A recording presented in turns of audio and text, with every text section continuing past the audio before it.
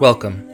You're listening to Living Faith Podcast. Starry skies, see your hand in time, in mine to lead me through the night.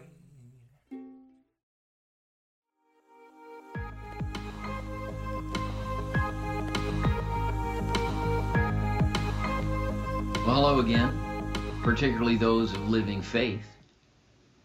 I've got something to confess. I am tired of this. Call me impatient, call me a spoiled American, whatever. We're just a few weeks into physical restrictions, and I am already tired of this. You know, I miss gathering a couple of times each week with fellow disciples. I miss gathering randomly with our adult children. I miss gathering with friends at coffee shops and restaurants, and I'm not even an extrovert. I'm tired of news being COVID all the time. I'm tired of promotions for shows that I'm supposed to be binge watching. I'm tired of the uncertainty over when things will return to normal. I mean, let's face it, I'm tired of my kitchen, I'm tired of my living room, and I'm tired of recording in this room. I am just tired of this. I'm thinking you can relate. Where is Jesus in all of this? Can Jesus help me at this time? As you might expect, I have scripture to share. Matthew chapter 11, beginning of verse 28, Jesus said, "Come to me, all of you who are weary and carry heavy burdens, and I will give you rest.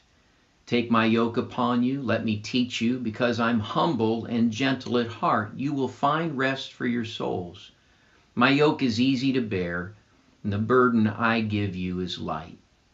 In just these few sentences, we notice, first of all, Jesus' invitation, "Come to me." And it's addressed to all who are weary and carry heavy burdens. His promised response is, "I will give you rest." Jesus further instructs all on how to receive his offer. He says, "Take my yoke and let me teach you." And then he presents his motivating credentials. "I am humble and gentle." And that's the focus of this segment. Beneath the surface, Jesus is humble and gentle at heart. Now, these attributes validate his ability to provide rest for our souls. Jesus is humble. He's not arrogant. He isn't pompous or uppity. He's never hoity-toity, as my wife might explain.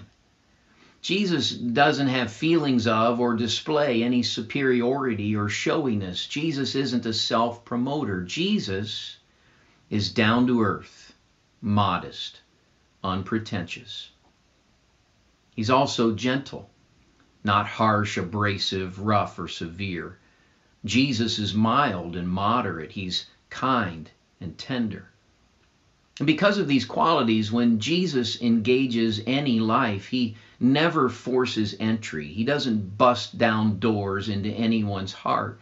Jesus is not a brute or a bully. He's never strong-arming anyone to receive everything that he has to offer. Rather, Jesus is humble and gentle at heart. Humility, gentleness. What do these look like to you? What evidence do you expect from those who are truly humble and gentle? What are their words? What are their actions? Maybe this will solidify the concept for us. When it comes to humility and gentleness, who comes to your mind? For me, these qualities, I remember my grandfather, William Bess. In every memorable interaction, my grandfather was welcoming and approachable. For little ones, he knew how to get himself to their level and readily lifted them to himself. For me and dozens of our extended family, he displayed an amazing interest in us. He loved to laugh, and he welcomed others to join in his joy. In my lifetime, Grandpa Bess completely embodied humility and gentleness. Yet, he was not a weak or unsuccessful man. Rather, he was considered by most a man's man.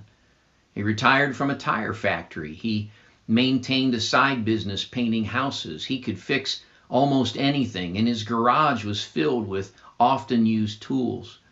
He was quite a hunter and successfully did so into its 8th decade. You see, humility and gentleness don't eliminate authority and power.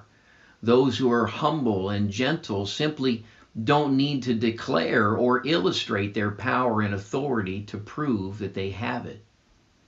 While unafraid to use these, the humble and gentle have no need to flaunt them.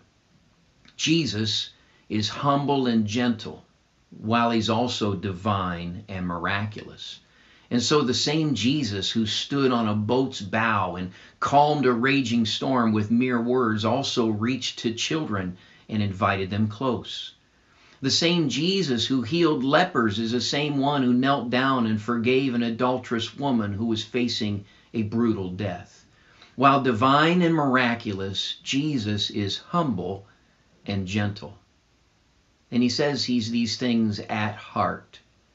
These aren't qualities that Jesus adapts or presents only when necessary. Humility and gentleness aren't tools that Jesus uses in his professional life, but aren't part of his home life.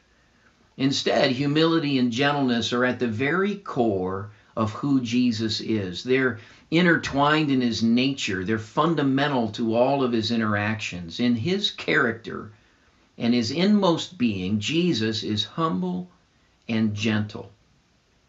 Now, knowing this about Jesus, what does it mean for you and I? Because of this, what opportunities are available to us? I invite you to reread Matthew 11 multiple times in the coming days. I invite you to meditate on the passage and invite Jesus to inspire you in these words.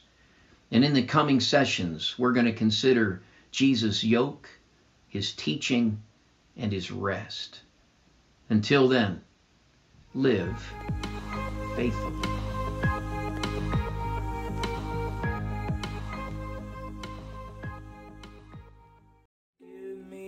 You've been listening to the Living Faith Everett podcast series. Tune in next week for the next part of this series, or join us online at livingfaithministries.church. And the Holy Ghost